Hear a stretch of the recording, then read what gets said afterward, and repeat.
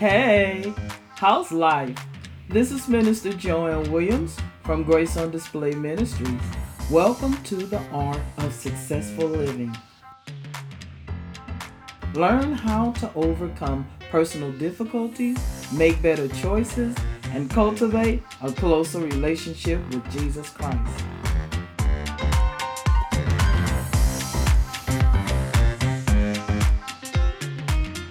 Hey everybody, it's that time of year. It's time to hang all the mistletoe. Christmas festivities, there's a chill in the air and a lot of hustle and a lot of bustle. But let's remember, Jesus is the reason for the season. 'Twas the Night Before Christmas series. Today's title is A Night of Heavenly Worship. And suddenly there was with the angel a multitude of the heavenly host praising God. And that's found in Luke chapter 2, verse 13. On the first Christmas, the angels in heaven set the precedent for worshiping and praising God. Most people have long since ignored the precedent, but true worship is based on a relationship with the Lord Jesus Christ. Christmas, above all, should elicit a personal response to Christ and adoration of Him. No one can enter into the true spirit of Christmas apart from personal faith in the God-man Savior. This newborn child was not only the promised Messiah, but also the one known as the Lord in the Old Testament. The angel he's not merely announcing the birth of a special baby in Bethlehem, but that God had been born as a human being. That's mind-blowing. God took on flesh and came to this earth, came into the earth realm.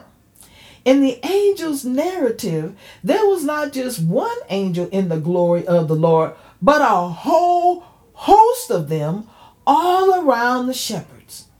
The word host in the Greek translates to something like plethora. In other words, there were tens of thousands of thousands of thousands. It was a multitude of angels. It was innumerable. Not only were they visible, but they were singing as only angels can, praising God. Their presence heightens the importance of the announcement that Christ is born. Can you imagine? Boom! An angel of the Lord stood before them. The angel's presence was instantaneous and shocking. 1 second they were peacefully minding their own sheep, eyelids half shut, and the next minute, right in their midst, perhaps hovering just over their heads, stood an angel in the brilliance, all the brilliance of angelic glory. Luke writes, they, talking about the shepherds, were greatly afraid. What an understatement. Today, we might say they were terrified out of their skulls. Occasionally, we hear of a person's supposed abduction by aliens suddenly in the night. Television and movies have visualized that for us. But what if an angel actually did appear abruptly before our eyes, radiating light like a huge spotlight and looking directly at us?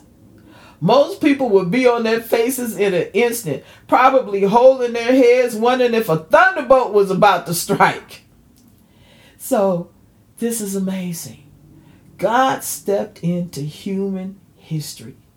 Leaving his home in heaven, Jesus was born to Mary and Joseph, fully God and fully human.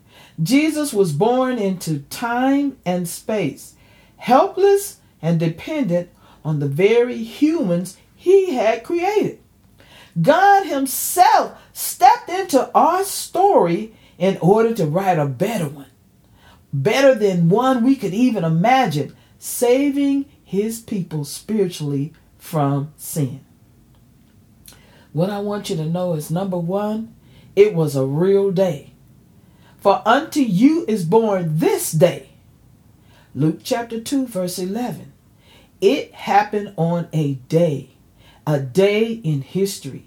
It was a day planned in eternity before the creation of the world. Number 2, it happened, his birth happened in a real city. The Bible says in the city of David, this city is called Bethlehem. Luke chapter 2, verse 4. Bethlehem, house of bread, the city where the bread of life was born. He was born in the city of the house of bread. Savior, Messiah, Lord. Who is Christ?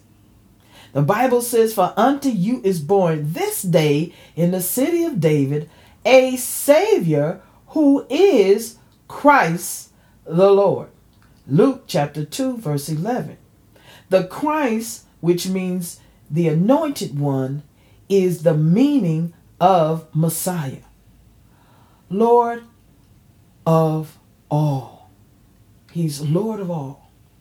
So let's sum it all up. We're talking about Christmas and the birth of our Savior in summary. And we're going to sum up this whole thing about Christmas. First of all, he was born the Lord of all lords on a day in real history, in a city, in a real world. The Savior to take away all our guilt. The Christ to fulfill all our hopes.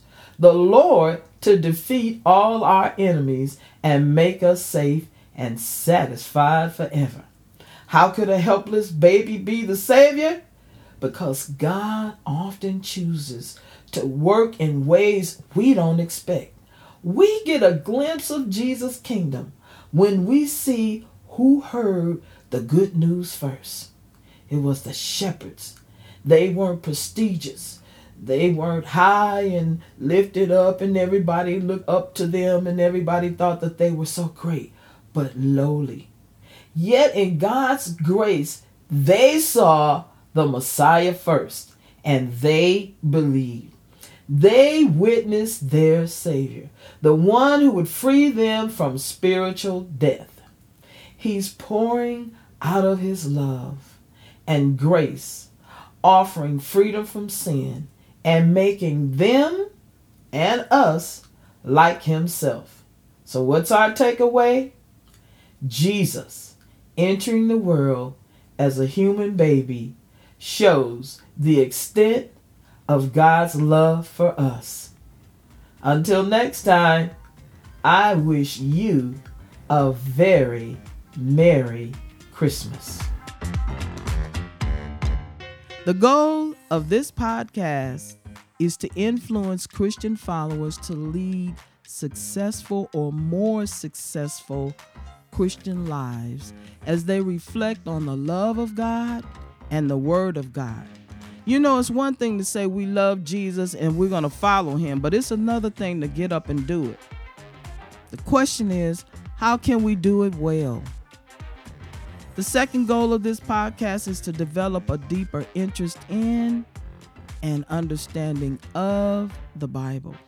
Third, to encourage believers in Christ to not accept mediocrity. To encourage believers in Christ not to accept mediocrity, but instead to strive to reach their fullest potential in Christ. If you are looking for the power to endure challenges of the Christian life, live through temptations in our culture, and gain insight and wisdom for decision making and deepen your walk with God, join us every week and listen to this podcast. Do yourself a favor and subscribe now.